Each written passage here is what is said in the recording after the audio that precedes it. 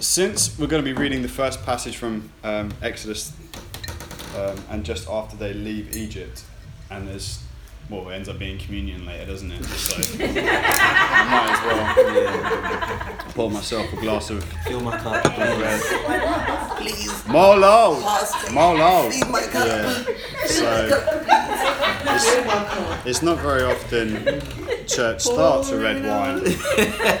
The Catholics usually end with it. But doesn't normally start with it. Anyone else want to top up, knock yourselves out? Not literally, because that would hurt. But wow. Yeah, so today we are talking about the cloud. So, Exodus 13 and verse 17. When Pharaoh let the people go, God did not lead them by way of the land of the Philistines, although that was near. For God said, lest the people change their minds when they see war and return to Egypt. But God led the people around by the way of the wilderness toward the Red Sea. And the people of Israel went up out of the land of Egypt, equipped for battle. Moses took the bones of Joshua with him, the bones of Joseph with him, for Joseph had made the sons of Israel solemnly swear, saying, God will surely visit you, and you shall carry up my bones with you from here. And they moved and encamped at Etham, on the edge of the wilderness. And the Lord went before them by day in a pillar of cloud to lead them along the way, and by night in a pillar of fire to give them light, and that they might travel by day and by night. The pillar of cloud by day and the pillar of fire by night did not depart from before the people. Then the Lord spoke to Moses, tell the people of Israel to turn back and encamp in front of, I'm not even going to try and pronounce that, and the sea. You shall encamp facing it. For Pharaoh will say of the people of Israel, they are wandering in the land, and the wilderness has shut them in. And I will harden Pharaoh's heart, and he will pursue them. And I will get glory over Pharaoh and all his host. And the Egyptians shall know that I am the Lord. And they did so. So the king of Egypt, Pharaoh, he's let them go after all these, after a large sequence of events. A number of plagues, a number of things happen where God shows his power, and he rejects it until the firstborn son of every family dies, which is just like what they did to the children of Israel. They killed all the young boys to try and stop Moses being born, and to keep their numbers down. But it was at the time when Moses was being born, and so there comes this point where God says, well, you need to get your hand off my son. If you don't let go of my firstborn son, I will take away every one of your firstborn sons. And that was significant because that meant even the king. And the king was seen by the people as the embodiment of the god Ra. So his firstborn son dying would be like the promise of the presence of their God living among them. That's what they believed. So when his son died, Ra got moved to. And so as far as the people were like, whoa, this God is legit. Like he just took our God out. He just duppied this God. So that's why they're allowed to leave. Now when they leave, they know that God is God. He is the Lord. But what God is saying to Moses here is he's letting him in on something. He's saying, well, we're going to do this because they need to really remember this, because we need this not to be a repeat again. We need this not to be a time where they come back and try and enslave and hold these people down and make them suffer the way they have. So he says, I'm going to have you guys camp here. We're not just going to cross over. We're going to wait, because I know when he hears you're just lingering around the wilderness, he's going to come after you because he's angry. He's really angry, and he would be. And so this happens.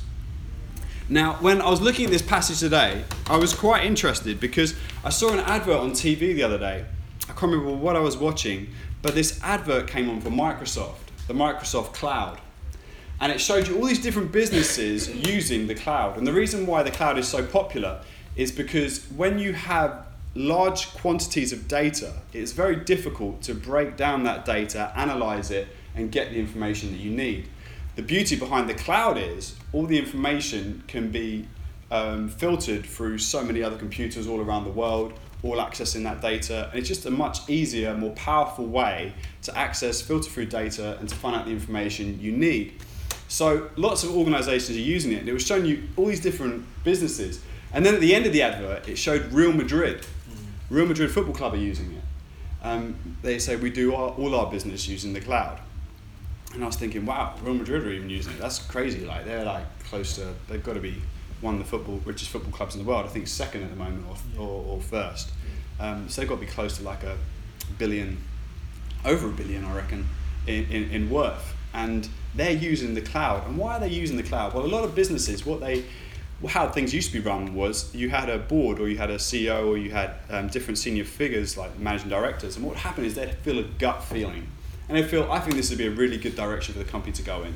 They'd have some data available, but there were huge risks with large amounts of money where you would make an investment and you would go somewhere and either you would reap huge rewards or you would fail epically and your company would suffer.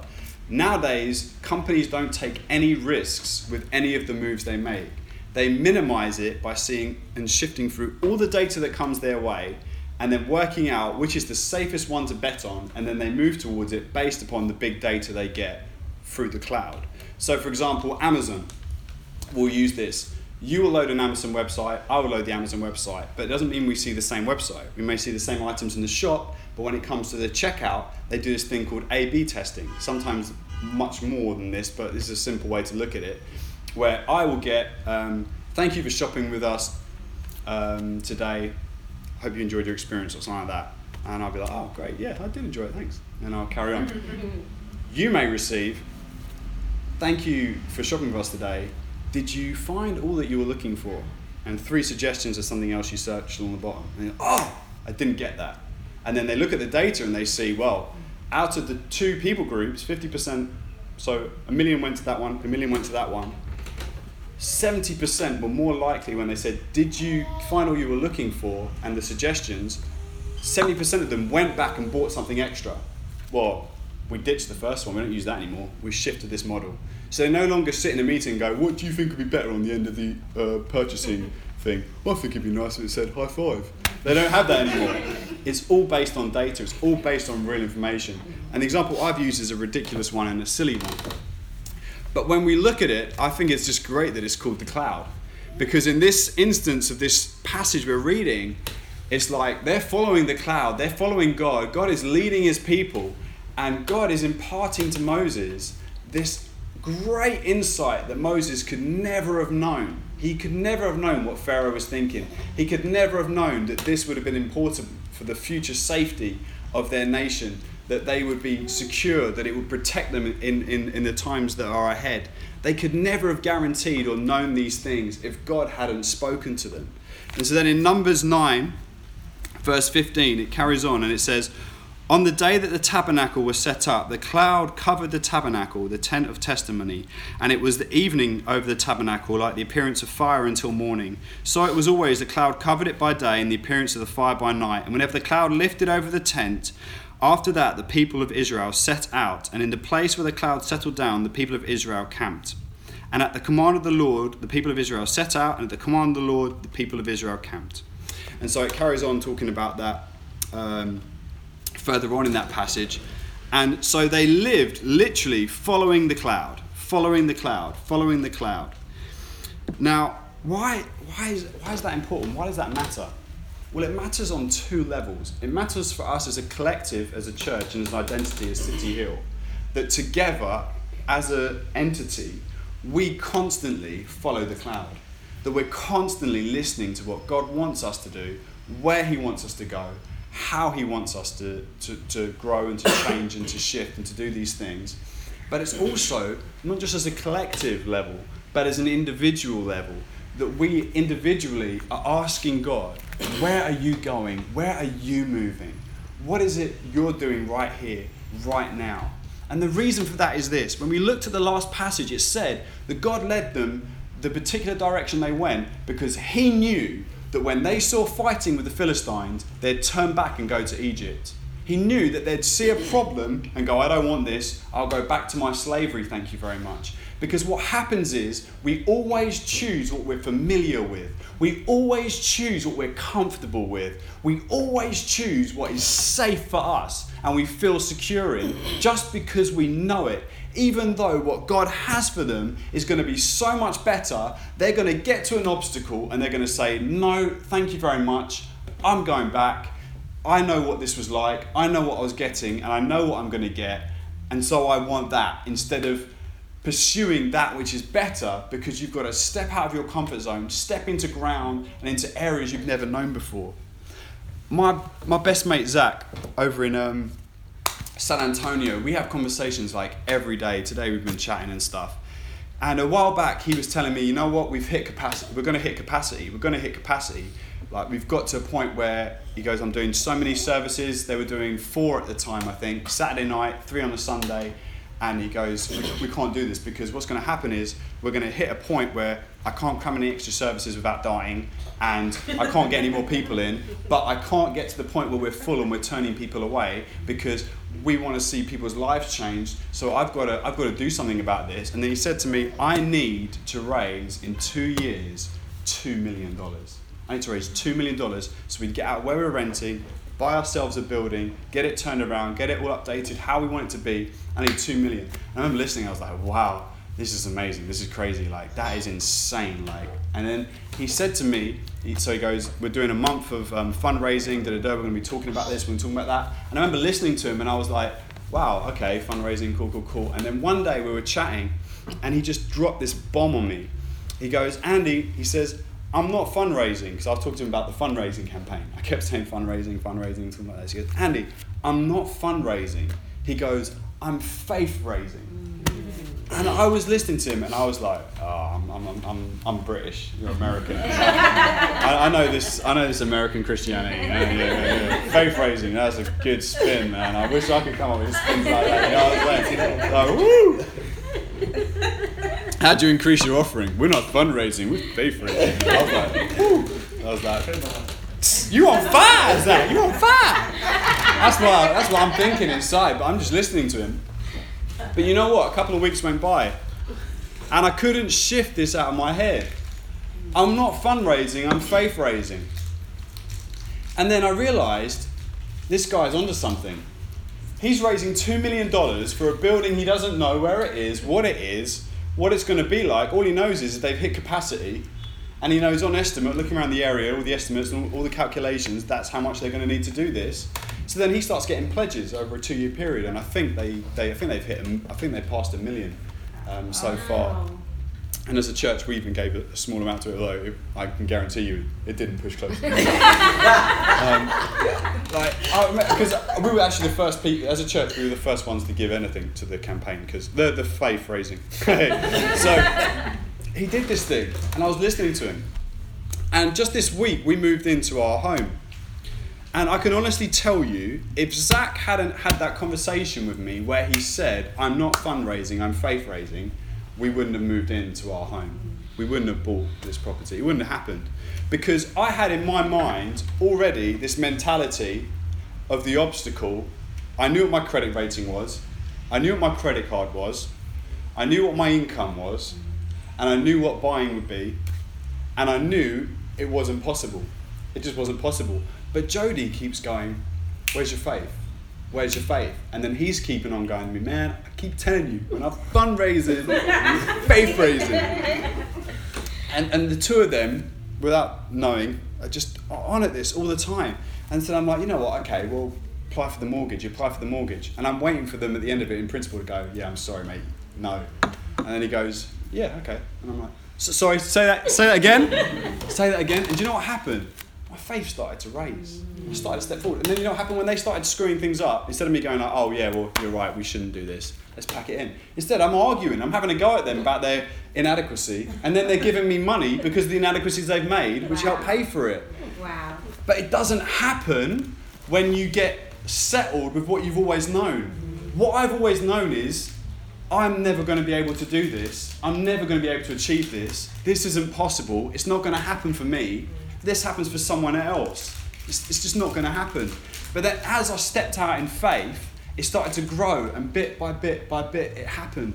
And over the last year and a bit, while Zach's been talking to me about this, my wife's been banging on at me, I've just seen God just raising my faith step by step by step. I wrote a book, Kamashima Drama. I thought, this is ridiculous. Who's going to want to read this? This is a stupid idea. And then I ended up doing the tour in Texas, sold everything I took there, it was gone. The ones I've done in the UK, it's flooded out. People have been coming back to me with different feedback, how it's changed their lives. Governor B wrote in Christianity Magazine saying the book that changed my life. I didn't even know who wrote that. And then I just keep meeting people here, there and everywhere. But you know what it is? At the beginning, I'm like, I shouldn't write this because who am I? For a start, I'm dyslexic. For a second, if I do write something, who would want to read it? And it won't mean anything to anyone. And who am I to do anything? But then you realise God is moving and the cloud is moving. And I'm still waiting here, unsatisfied with my life, upset about a thing about myself, feeling incomplete, not fulfilling my potential. And I'm going, God, when are things going to change? And he's like, well, I'm over here for a start. If you'd like to start writing that thing that I've told you to write. And then you write it, and then you're like, well, God, I haven't got any money. And then I'm like, oh, should I do a Kickstarter campaign? Oh, no, it's never going to work. I'm never going to hit the target. Then you do the Kickstarter campaign. Then it hits the target, and you're like, oh, crumbs. I've actually got to produce a book now. And then you produce the book, and then you get it, and you're like, okay, this is pretty cool, but like, who's gonna care? And then you start meeting people who have read it, and whose lives have changed, and who start saying to you, oh, I read this bit, and this meant something to me. And then all of a sudden you realise there's a reason that God moves, and he calls us forward. God hasn't called you to follow him and just stay stagnant. He wants us to stretch us. When Jesus called Peter, Peter said, I'm a sinful man, leave me. Peter was afraid and wanted to stay in his limitations because he knew them. Jesus said, I'll make you a fisher of men, I'll make you something else. Peter followed him. And then when the storm hits the boat, only 1 in 12 gets out of the boat and walks on water. Only 1 in 12, and it's Peter. And do you know why? Jesus calls him to walk on the water. And the reason Peter says to him, Jesus, Lord, if that's you, tell me to come. And Jesus just says, come. The reason he gets out of the boat isn't because he's a maniac. It's because if you follow a rabbi and they've allowed you to follow them, they believe you can be like them. And Peter sees his rabbi walking on water. And so when his rabbi calls him, he's like, I will be like you. And he steps out of the boat. And now there's only 1 out of the 12 apostles who can say, yeah, I walked on water once. I know that's like, it's pretty cool. How about you guys try? Oh, yeah, I forgot. You clang to the boat, screaming for your dear lives. That's what happens when you don't follow the cloud. We don't see where God is, what he's doing, and how he wants us to be like him. In Numbers 14, I'm not going to read it because I want to kind of keep it short tonight. What happens is there's this moment where they get to the promised land, they've sent spies, they've checked it all out, and they've heard the report that the guys in the land God has promised them are dench, and that they roll deep, and they're huge. And they're like, you know what, these guys roll deep. I don't really fancy our chances, man. We're going to get moved to. It'd be better we go back to Egypt, because what's going to happen is they're going to pull out their yaks. They're going to take our women, they're going to take our children, and we're going to be left with nothing, and we're all going to get killed. And they said, we want to go back. Because of that. Because just like he said they would. He said they would do that. And that's why they avoid coming around the other way in the first passage, because he's like, they'll see a fight and they'll want to go back home. Now they're actually there to take the land, and they're going exactly like he said they would, typecasted or what. They're like, yeah, no, they're going to put out swords. I don't really fancy this. Let's go back. I'm not backing it, Lord. I'm not backing it. I am not backing it. And they want to walk away from the promises that God has for them. And in the end, it takes Joshua and Caleb, an 86-year-old man, at the bottom of a mountain going, God promised me this mountainside, give me this mountain, give me this mountain. He sees where the cloud's going. He sees where God's going. The great thing about the cloud and the great thing about God and his leading us in our lives is we see the limitations. I see that I'm dyslexic. I know I'm dyslexic. I've been bullied for being dyslexic. I've had my teachers cuss me in front of my whole class. I've had my teacher put all my spelling mistakes on the board and made the whole class learn it. 5 years I was bullied for that one. He thought it was funny. And 5 years I was bullied for that, and I lost all self-belief. I remember doing a speech for our match report, and I bottled it, gave it to my friend. That turned out terrible. Had a teacher stand over me and say, "You're a disgrace, you should never do public speaking ever again." I've preached on 3 different continents in 7, 8 different countries now, multiple different churches, sometimes to over 1,000 people. And turns out I'm not that bad at it. But when you stay with what you know and you don't step out, you stagnate, you die inside. Without vision, we perish. And that's exactly what they were ready to do. As a church, as a collective, we're not going to be that. We know what God's calling us to do. Right now, the small step and the small movement of the cloud is Sunday nights to create room for those that wouldn't come to church and especially wouldn't get up in the morning for it. We also are moving in a direction as individuals. And so today what I want to do is I want to pray for us, because I really believe that over the coming weeks, over the coming days, God is going to speak to us as individuals. And he's going to say, I'm moving here, and you need to follow me. You need to step out in faith. You can't stay where you are. You can't stay doing what you're doing. You're stagnating, and I've got so much more for you. And I believe that of every single person here today. So I'm just going to pray for us, and then I'm going to wrap up. Father, I thank you that businesses all around the world are using the cloud for data to make wise decisions. They have the limitation of information based on what's happened in the past. But when we look to you as the cloud, we come to one who stands outside of time and space. And we can trust you because you knew even the things that Pharaoh thought in his heart before he even thought them. You knew exactly how everything would pan out, that you would deliver your people, that you would lead them into a place flowing with milk and honey. Father, each one of us, I believe today, you are calling us out from where we are. You are calling us to follow you. And it's good that we analyze the data in front of us. But if we analyze the data too much, we're going to end up like they did in Numbers 14, where we're going to be like, man, these guys are dench, they got yaks, and I'm not backing it. And we move away from the promises God has for us. But when we follow God, when we follow the cloud, when we walk with you step by step, trusting you and knowing you, then we will see that you are the Lord, that you are true and you are faithful. Father, I'm living proof today with all that you've done in my life in this last year. I cannot believe it. It blows my mind what you've done in just the space of a year, Lord. I thank you so much that we've finally got a home for Eden. I thank you, Lord. I thank you. I am so personally grateful for what you have done for me and my wife. But Father God, all of us are in different places. All of us are looking to you, and we're asking you to guide us, to be with us, to move ahead of us, Lord. In Jesus' mighty name, amen. Okay.